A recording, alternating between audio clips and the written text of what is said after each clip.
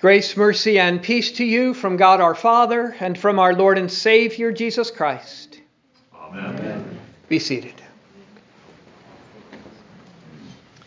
If you didn't realize it on your own, I'm sure you've all heard by now that this week marked the 1-year anniversary of the declaration of COVID-19 as a global pandemic. I don't know if congratulations or commiserations are in order for having gotten through this time. Much in our lives changed and how we lived them. Many things were missed. Celebrations, anniversaries, trips, and even church itself. For many of you, it's been a year now since you've stepped through our doors. It's been quite a year. And so lots of reflection has begun, and I'm sure will continue.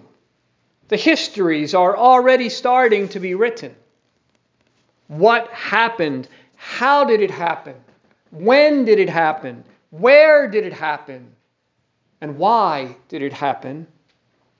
What was done too late and what was done too soon?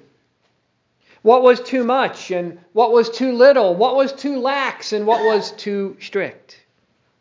There was good information and bad information, and sometimes it was hard to tell the difference. People had different opinions and answers about all that, sometimes resulting in fighting and division, people turning against one another, even friends and neighbors. Then, of course, as if that weren't all enough, there was the politics of it all. What authority did the federal government really have, and what could only the states do? And different states did different things, which really made sense since the virus hit differently in different places. Churches, too. Which ones closed and which ones stayed open? Which churches changed things completely and which tried to carry on as normal? And how did our synod respond? Was that helpful or not? And our own congregation, what did we do that was good and what did we do that could have been improved? The reflection has begun and will continue. But all that's not really what I want you to think about today. Instead, I want you to look at yourself. How did you do? When the news of this virus broke, when it became a pandemic, when things started locking down, when death counts started climbing, how did you respond? Was it in fear or in faith? Did you fear, love, and trust in God above all things? Or did it seem that this virus eclipsed your faith at times? Perhaps when your history is written, there will be some of both. Things that were good and things that could have been better. But it's good to look back at this past year and reflect that we can learn from it and grow. Luther once wrote that all the trials that you have in your life, all the struggles that you go through, all the Anfechtung, he called them, are all really just to prepare us for the biggest trial that any of us will ever face, when we face death. Some people faced that final exam in this pandemic. For others of us, it was just a tiny quiz. But how did you do? And no grading on a curve. Don't compare yourself to others. Take a good, honest look at yourself. Israel faced such an exam in the wilderness. They had been wandering around in the wilderness for 40 years. Thank goodness our pandemic didn't last that long, right? But 40 years because they failed their exam the first time they got to the promised land. They did not fear, love, and trust in God above all things. They were more afraid of the people who were living in the land, how big and strong they were. Never mind that God had rescued them from powerful Egypt, the 10 plagues, dividing the Red Sea, destroying Pharaoh and his army and all that. Those people were different. They were big. They were strong.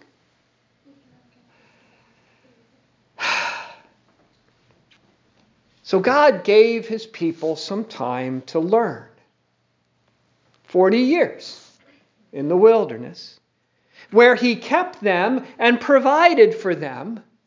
Although they grumbled a lot, they always had food and water, and their clothes never wore out.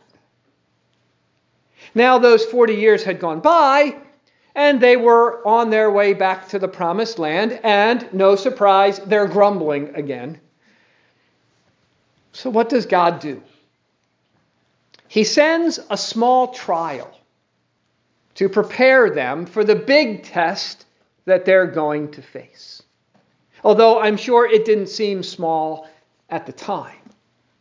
Fiery serpents came among them so that they would turn to the Lord and look to him for what they needed. They did. And the Lord provided a vaccine for them. Not a shot, but a bronze serpent on a pole. Look to that in faith, believing God's word and promise he put there, that he attached to that, and you will live. And it was so. And it's what he wanted them to do when they entered the promised land this time. When faced with the enemy, no matter how big and strong. When filled with doubts and fears, no matter how big and strong. Turn to him. Look to and believe his words and promises, and they would live. And it was so. And according to John, the same is true for us. When we are facing our own fiery serpents or deadly viruses, when we are filled with doubts and fears, we have something to look to and believe. Something to remind us of the words and promises of God. And not only that, but to show us all those words and promises fulfilled. Not a bronze serpent on a pole, but his Son on the cross. And not just for Israel, but for the world. For God so loved the world that he gave his only begotten Son, that whoever believes in him should not perish, but have eternal life. John goes on to say that Jesus did not come into the world to condemn us and our weaknesses, doubts, and fears, but to save us. To give us that assurance that we need, to give us that confidence that we need, that no matter how big and bad our foes, our trials and troubles, pandemics or persecutions, we have what saves us from all of it. The Son of God, who in his death defeated death and rose to life to give us life. A gift that, like Israel, we do not deserve, but which he gives us in love. Not because we are so lovable, but because he is so loving. Or as the Apostle Paul put it for us today, when we were dead in our trespasses and sins, when we were following the ways of the world, when we were disobedient, when we were carrying out the desires of our minds and our flesh, when all there should have been for us is wrath from God. That's when the rich mercy and great love of God shone forth most brilliantly. And he sent his Son for us. What else could that be called but a gift of the greatest measure. Before we cleaned ourselves up, before we turned back, before we got better, before we did anything, because we weren't capable of doing anything, God acted. For by grace you have been saved through faith, and this is not your own doing. No kidding. It is the gift of God. A gift sent once, some 2,000 years ago, but a gift still here for you. A gift for you to turn to at all times, and time again, in big trials and little trials. When you doubt God's care, to remember your baptism, and that's where God gave you the gift of sonship and made you His own. He will provide. And when your doubts and unbelief seem too much, to hear again the gospel and His absolution, where God takes your sins away and directs your eyes and your faith to the cross again, that nothing you do or can do will be bigger than that. And when your weaknesses and fears seem overwhelming, His supper is here to feed you, our own manna in the wilderness, to strengthen us with His forgiveness and life, and give us that health of soul that we need. Such rich mercy and great love here for us. Immeasurable riches of His grace. Which means that in a world that considers the church in all sorts of different ways, the church really is the most essential business of all, if she is true to herself. For only the church has and can provide what we really need, the life that we need through these gifts that Jesus has here for us. Maybe one of the good things that will come out of this year of closures is for churches to reflect and take stock of that and refocus once again. That it is not for coffee shops, entertainment, or activities that they exist, if she is true to herself, but to give the gifts of God, the forgiveness, life, and salvation that we and all the world so desperately need. And having received those gifts ourselves, Paul says, then to walk in them. To do those good works God has prepared for us to do. Which means to give to others the rich mercy and great love we have received. Now, what that will look like for you, what that will be for you, depends on your calling in life. But one thing I think for all of us during this past year of pandemic, one of the good works that we did was to show people how to live without fear. That as big and bad as this virus was and is or seemed to be, we have the one who is greater.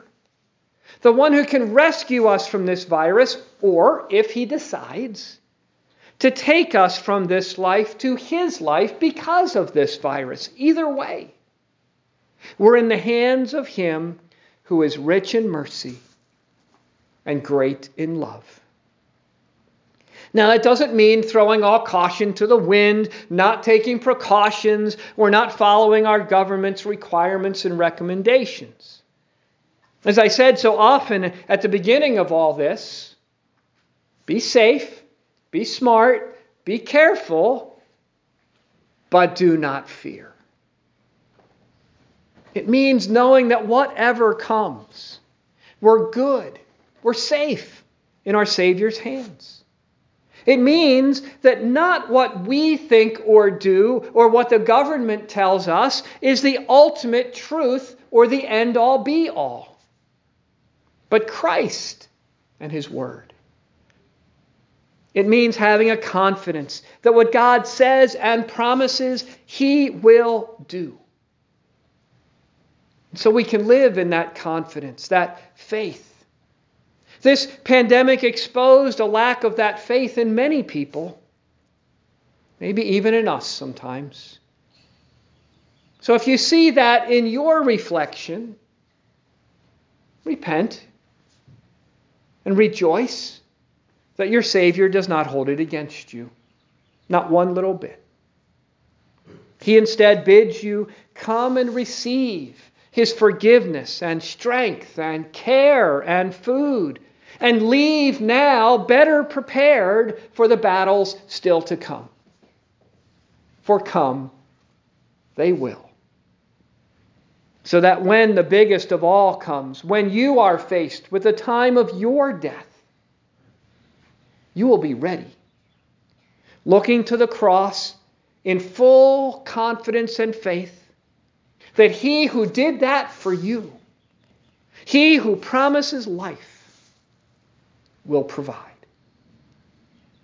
So what a wonderful opportunity we now have as we are coming out of this pandemic now, to reflect and once again fix our eyes on Jesus. For as we sang in the intro earlier, did you notice how apt those words were? The Lord is my light and my salvation. Whom shall I fear? The Lord is the stronghold of my life. Of whom shall I be afraid?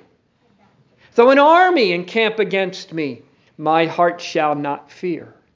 Though war rise against me, though a deadly virus arise, yet I will be confident. For He will hide me in His shelter in the day of trouble. He will conceal me under the cover of His tent. He will lift me high upon a rock.